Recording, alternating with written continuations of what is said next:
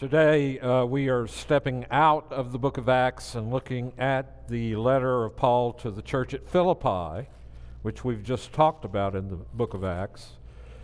And today we're going to focus our attention upon Christ's humiliation and exaltation, in particular, the incarnation. And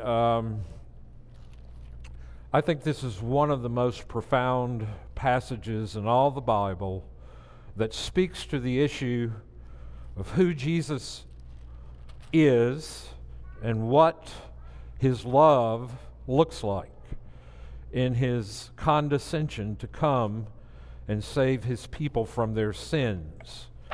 His name is Jesus. He will come and save his people from their sins.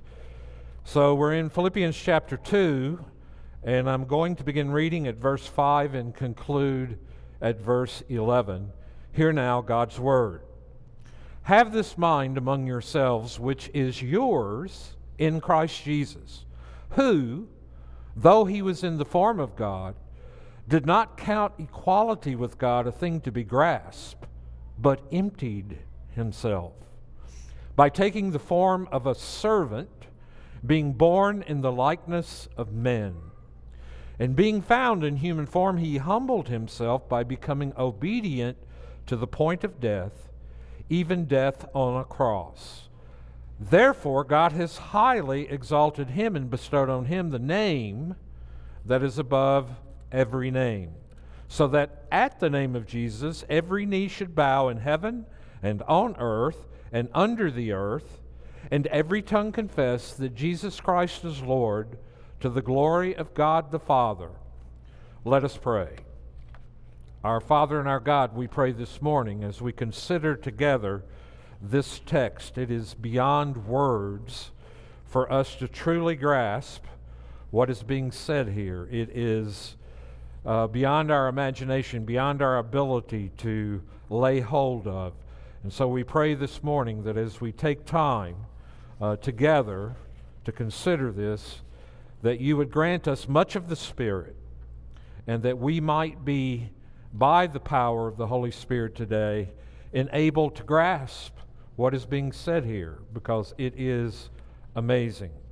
And we pray this in the name of Jesus our Lord. Amen. You know, as I spent all week immersing myself in this passage and looking at it in quite a bit of depth, and then sitting down the other night, scrolling through the very obvious choices to watch a Christmas movie. When you spend time in a passage like this and you look at what passes for a Christmas movie, it's kind of hard to get very excited.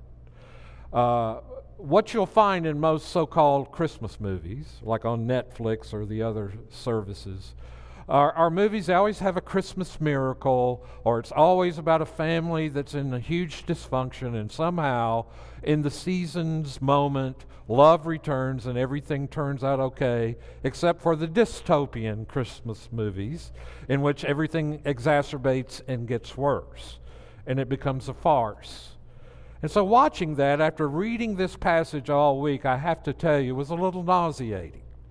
And a little challenging for me, because this passage says so much that is so precious to all of us. And so let's think about this passage together for just a few moments.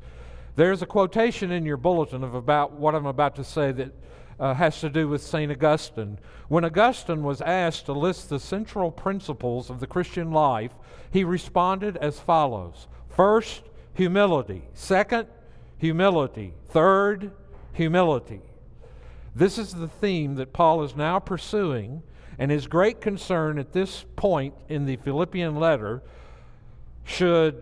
we should stand firm in one spirit, contending as one man for the faith of the gospel, because we have seen that requires a genuine unity among Christian believers, which according to Paul depends upon humility. You cannot have true unity in the church without humility.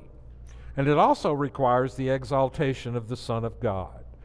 Now, this particular passage is so chock full of so much. It's kind of like going to a cafeteria when I was a kid and trying to pick out what I want.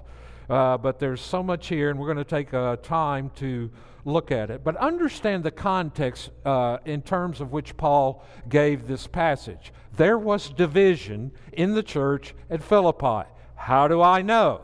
Because he's exhorting them toward unity. And he's giving them the grand example of the most humble act that ever occurred in the history of the world to encourage them to humble themselves and live together as one. And so there was obviously division in this church. We know that in the last chapter of this letter, he points out two women who apparently he encouraged to reconcile, who were having trouble in the church. Now, with that said, I want to give you just a brief breakdown of what I think this passage is saying and is about, and then we'll unpack this breakdown together. So, this is the closest thing to Christology that the Apostle Paul has ever written. And what do I mean by Christology or Christology? Well, you put ology on the end of anything, it means the study of. Biology is the study of bios, which is what? Life. Philosophy. Phileo in the Greek is love. Sophos in the Greek is wisdom. It is the study and love of wisdom. Christology. What is Christology? It is the study of the person and work of Jesus Christ, the two natures, the one person. And how that's all understood within biblical Christianity. And so here we have probably the most Christological thing that Paul ever said. And also we see here why the scandal of the cross was so essential and central to his understanding of everything about the Christian life. For in pouring himself out, that is Jesus, and humbling himself to death on the cross, Christ Jesus has revealed the character of God himself. The most revelatory moment in the history of the life of Christ is when he went to the cross, and there we see more about more than we will ever know. But essentially what we see here is the nature of God. What is God like? And so when we see Christ at the cross, humbling himself, pouring himself out, he revealed the very character of God himself. Here is the epitome of God-likeness. If you don't hear anything else I say, please hear the following statement. Here's the epitome of God-likeness.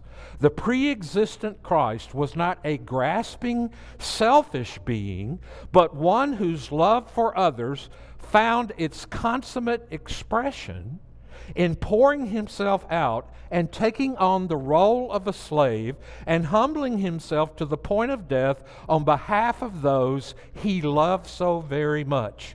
No wonder Paul cannot abide a triumphalism that he found at the church in Philippi, where they said we would never suffer anymore if we were truly belonging to God. It goes against everything that God is and that God is about. To be sure, there is a final and ultimate vindication for the one who goes the way of the cross, but for believers, vindication is in the future, not in the present. The already of salvation means that we work out our salvation with fear and trembling, obeying the Lord and walking as He walked and experiencing suffering. So there are three things that I want you to see in the message today. Number one, as God, Christ emptied himself. As man, he humbled himself. And then number three, God the Father has exalted him as Lord of all, giving him a name. First, Christ emptied himself. Paul said we're to have a certain kind of mindset in living the Christian life and in understanding our place in the world. And so Paul begins the narrative about Christ with his pre-existence, indicating what his being God did not entail and what it did. And so the main thrust of the clause is simple enough. Christ being God was not for him a matter of selfish ambition or grasping or seizing. Rather, it expressed itself in the very opposite. Thus, in a single sentence, Paul goes from Christ being equal with God to his having taken the role of a slave defined in terms of the incarnation. So when you look at that little baby in the manger, understand that this is God stooping beyond what any of us could ever imagine and grasp as we watch him stoop to come and save us. And so, one of the profound things about this passage is that Paul proceeds from the narrative, that is, or the imperative for us to have the same mind as Christ, and he begins to show us the nature of what he has done. When he uses the phrase, and just look with me in the verse, he says, "Have this mind among yourselves, which is also yours in Christ Jesus, who though he was in the form of God." What does Paul mean when he uses the word morphe, form, to describe Jesus? And so he's saying something about the transition from Christ being God to his becoming human. And he expresses this by way of metaphor. That is, the essential quality of the humanity is he took the form of a slave, but he was in the form of God. To say that means that when Paul uses the word form here, he is saying the characteristics and qualities that are essential to being God. That which truly characterizes a given reality. And so Christ had come, and we know that he's pre-existent. He comes, he's born, he lives, he dies, he's buried, he resurrects, he ascends, he's at the right hand of God. And so Paul is saying that he is in very nature of God. There's not a way to say it in the original language that is more definitive than to say that he is in the form of God. That is, outwardly we see the humanity of Christ, but that human nature is united to the divine nature that is in its essence and being God himself. I don't know how we can understand better the pre-existence of Christ before the incarnation, his being in heaven as the second person of the Trinity in all of the glory and bliss and joy. I mean, I can't even wrap my mind around and conceive of what the pre-existence of Christ must have been like. It is something we all hope to see as we enter heaven after we die. But he left that. He laid that aside. He did not grasp it. The contrast is deliberate here, because who did grasp it? Adam. Adam, the first representative humanity, Adam, in the garden, grasped after godness. He grasped after deity.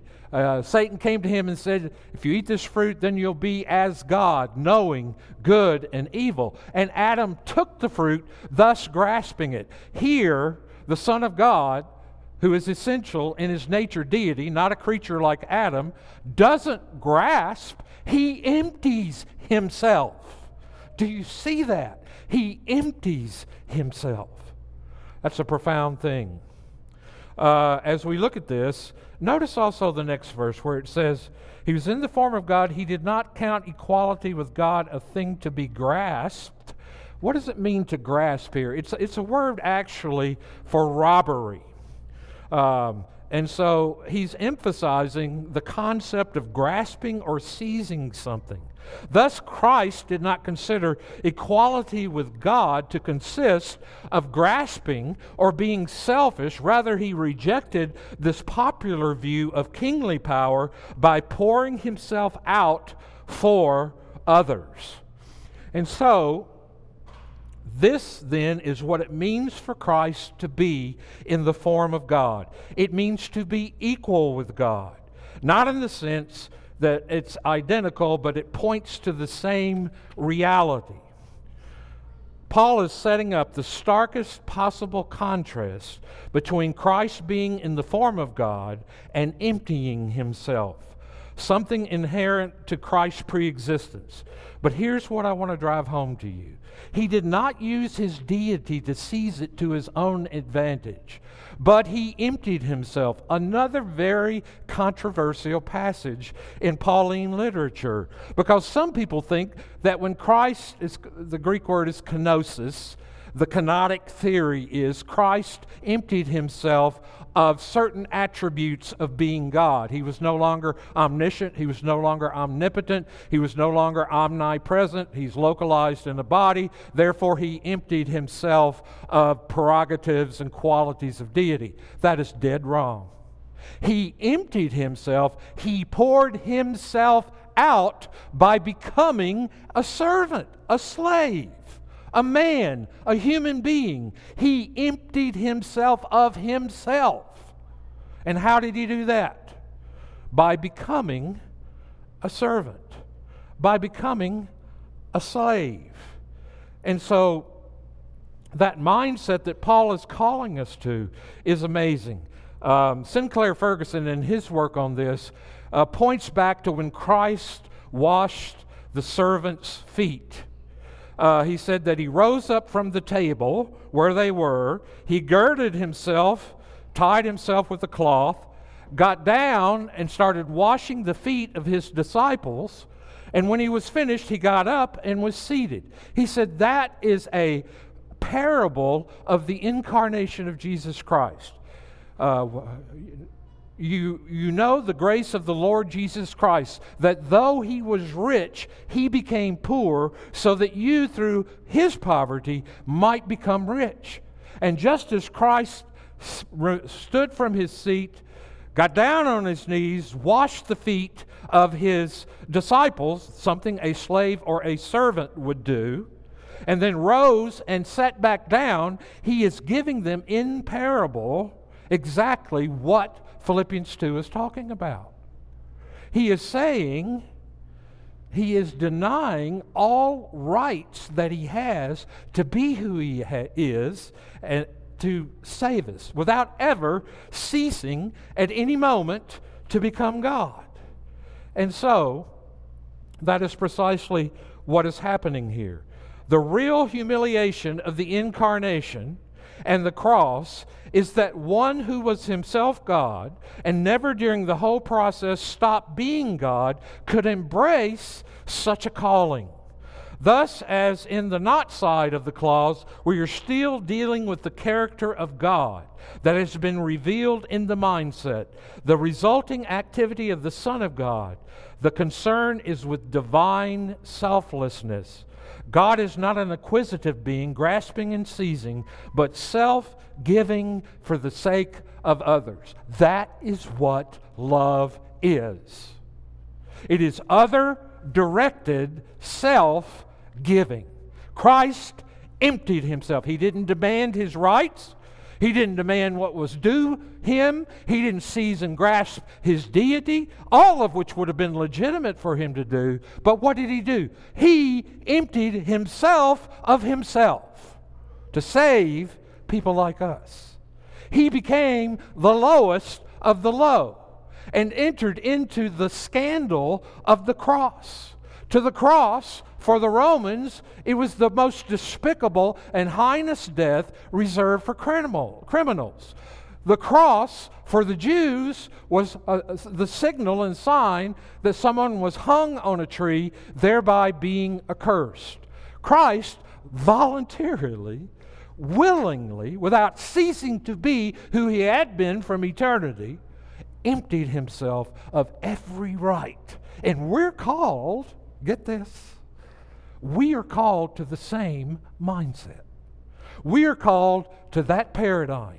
That is how we are to love one another. And I know how hard it is.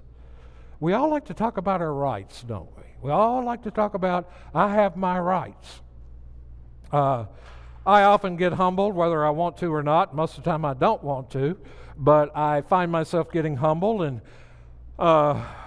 it's just like everything in me rails against that, and I want to defend myself, and I want to claim my rights. But the nature of Christ emptying himself and the way it expressed itself in our human history by taking the form of a slave means precisely what it says. His earthly existence took on the essential quality of what it means to be a slave. From Paul's perspective, this is how divine love reveals itself in its most characteristic and profuse expression.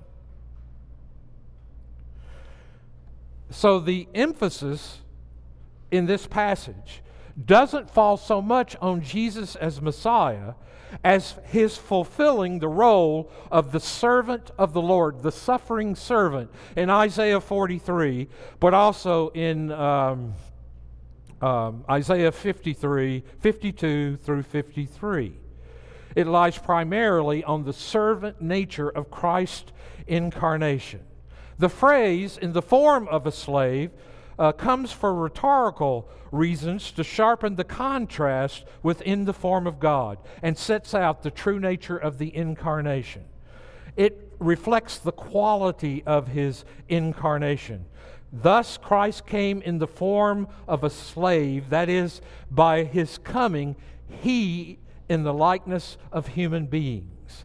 And so, in becoming human, Christ never ceased to be divine.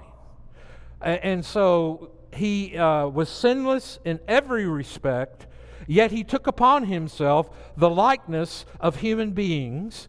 And in becoming human, he was not human only, he was God living out a truly human life, which Paul emphasizes in this passage. Just a couple of other quick things to sort of sum up where I am so far. I know I'm a little bit technical today, but it just, when I studied this, it melted my heart. It convicted my socks off, number one, for being so selfish and seizing and grasping and wanting my rights, and pride in spades in my heart. But it also melted my heart to see what my Savior, how he thinks of me, what he did for me. My name is written on his hands, that he was willing to do this for me. It's just, I'll never get over that. And I think heaven will be seeing it more and more and more and more. Never have I been as aware as I have this week of the love of Jesus Christ. Christ Jesus has shown his true nature. That is what it means for Christ to be equal with God, to pour himself out for the sake of others, and to do so by taking the role of a slave. Hereby, he not only reveals the character of God, but from the perspective of the present context, he also reveals what it means for us to be created in God's image, to bear his likeness, and to have his mindset. Now he takes up, in the next verses, the role of the slave for the sake of others. And we'll go through this pretty quickly. The two phrases that we see being found in appearance as a human being, he humbled himself and became obedient to death, even death on a cross.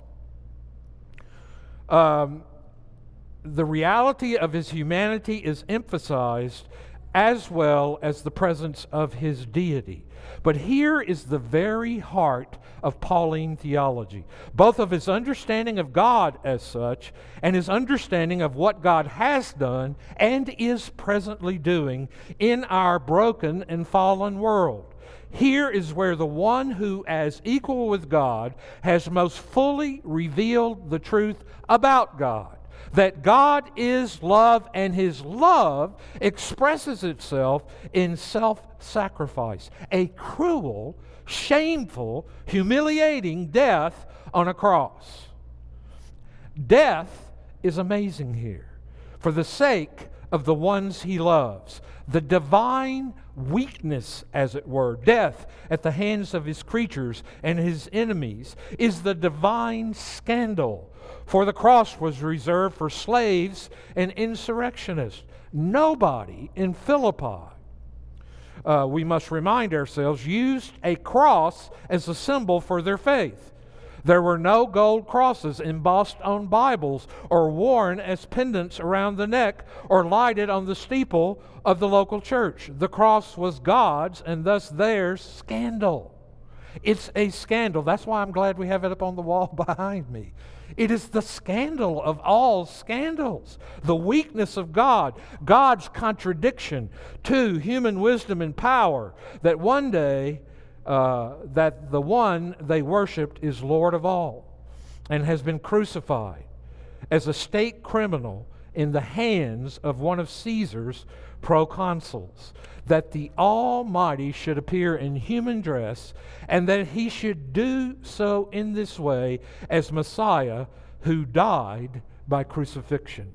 This is our God, the servant king, who calls us now to follow him, to bring our lives as a daily offering, a worship to the servant king. But then point number 3 has to do with the exaltation of the Lord Jesus Christ. Therefore, God has exalted him to the highest possible place and given him a name that is above every name, that at the name of Jesus Christ, every knee should bow in heaven and on earth and under earth, and every tongue confess that Jesus Christ is Lord, to the glory of God the Father. Every time I hear someone curse by saying Christ or Jesus Christ, my skin crawls. Why? Because they don't know what they're saying. They have no idea what they're saying. The very lips that curse the name of Christ are one day going to be on their knees confessing him as Lord and Christ to the glory of God. Every single creature will do this. And so it grieves my heart to hear it, and yet I also understand it. Paul moves from the description of the humbling of the Son of God, making himself nothing, taking the nature of a slave, becoming obedient to death, to a magnificent description of the exaltation of Christ. So, I think, there's a lot of discussion here. Paul goes on to speak about the whole creation bowing before Jesus as Lord. And it's usually argued that it is the name that Paul has in view. But it may come closer to the truth to suggest that Paul is thinking of the meaning of Jesus' name Savior combined with the title Lord, for lying behind these verses we detect the shadow of Isaiah's prophecy. Listen as I read from Isaiah 45. Truly you are a God who hides himself, O God and Savior of Israel. I am the Lord, and there is no other. And there is no God apart from me, a righteous God and Savior. There is none but me. Before me every knee will bow. By me every tongue will swear. Some people have argued that Isaiah was Paul before Paul. He's the Paul of the Old Testament. Paul is saying that Jesus has been publicly exalted to the position which he had before his humiliation. In the flesh, through which he identified with us, his glory and majesty were normally hidden. Now, exalted at the right hand of the Father, his true identity is clear. His eternal majesty is revealed.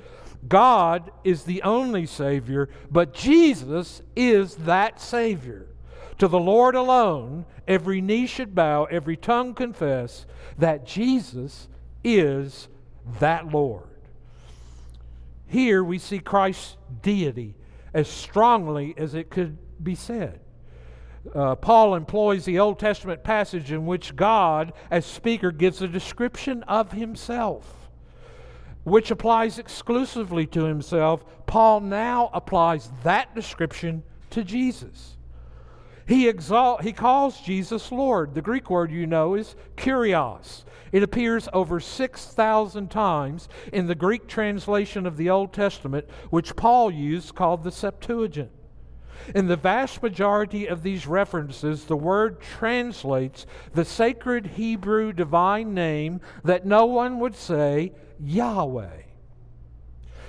Say kurios to a Greek-speaking reader of the Old Testament, he would immediately think of the holy name of the covenant God, Yahweh.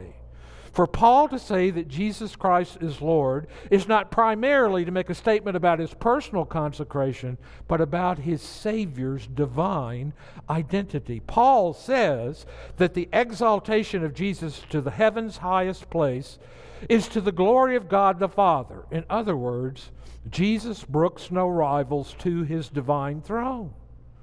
Think of what happened to Adam and Eve when they thought they could be equal with God, and rejoices in the divine glory of Christ. Why? Paul has already given us the answer. Our Lord was in very nature God. Equality with God is his eternal right. We could not ask for a clearer, richer statement of the deity of Jesus Christ. But there's another penetrating implication of this teaching. If the Father exalts Jesus to the highest place, he will find any lesser honor being accorded to his Son as intolerable.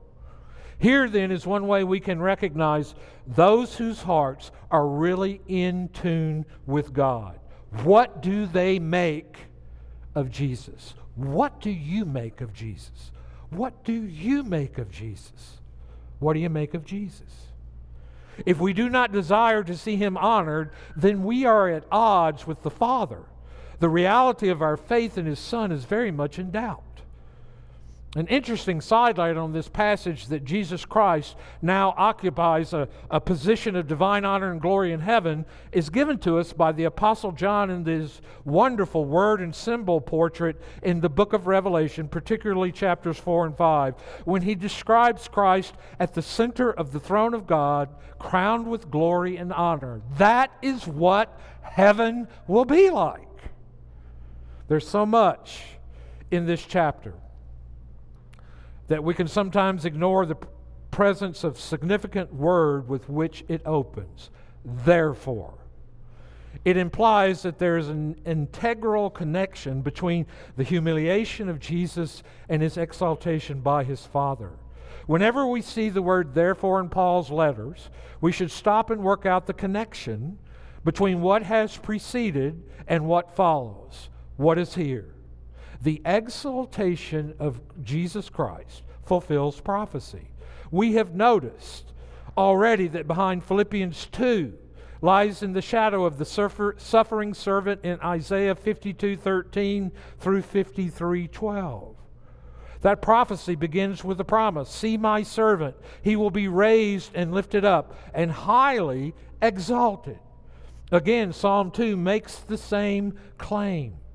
But the exaltation is also the right of the Son because he himself is God. He is God. He is one with the Father in everything except the properties which distinguish him as Son. His exaltation is a logical consequence of his humiliation. He is the dear Son of his Father. His Father loves him. His Father watched him go to the cross. His Father made him to be sin for us. His Father heard him cry, my God, why have you forsaken me?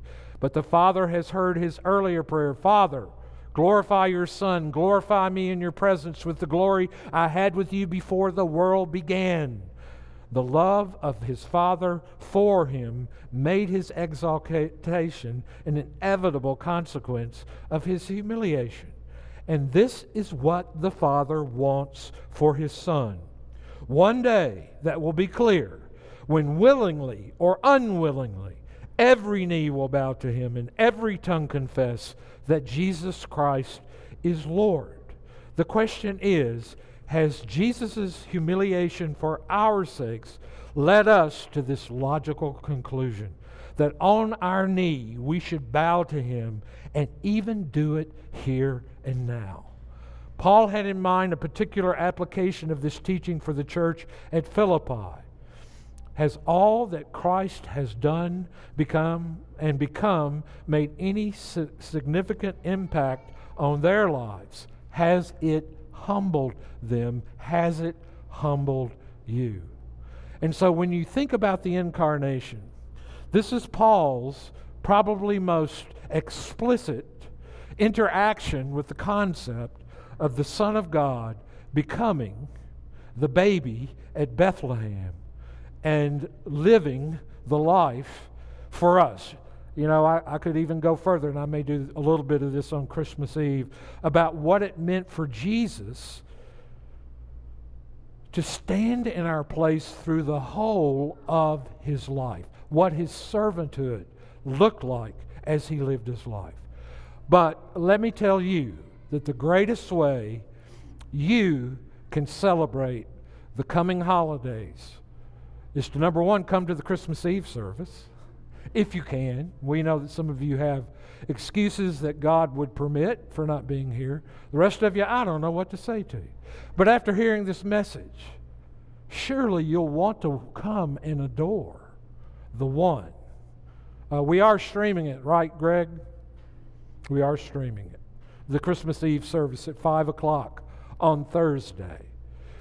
But never let go of this truth that these precious words, which have been such a bone of contention in Pauline theology, it's just the devil stirring up the smoke screen. It's just the devil counterfeiting everything that God has is real. Because when you truly see what Philippians 2 says, you could not possibly be more loved than you are.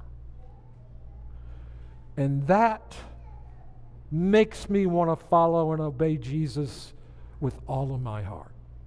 Let us pray. Heavenly Father, we thank you for this wonderful passage. We know we only scratched the surface of what's there, but we pray that you would use this word to work in us a genuine humility that lets go of our rights and causes us to move out of ourselves in other directed, self-giving love. We know that in this world we will have tribulation.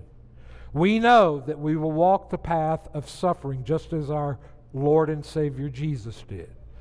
But we thank you that one day we will share in the glory of even being in His presence, witnessing His exaltation forever and ever. Now, Lord, as we continue to worship you, be pleased to drive home this word to our heart. And we pray in Jesus' name, amen.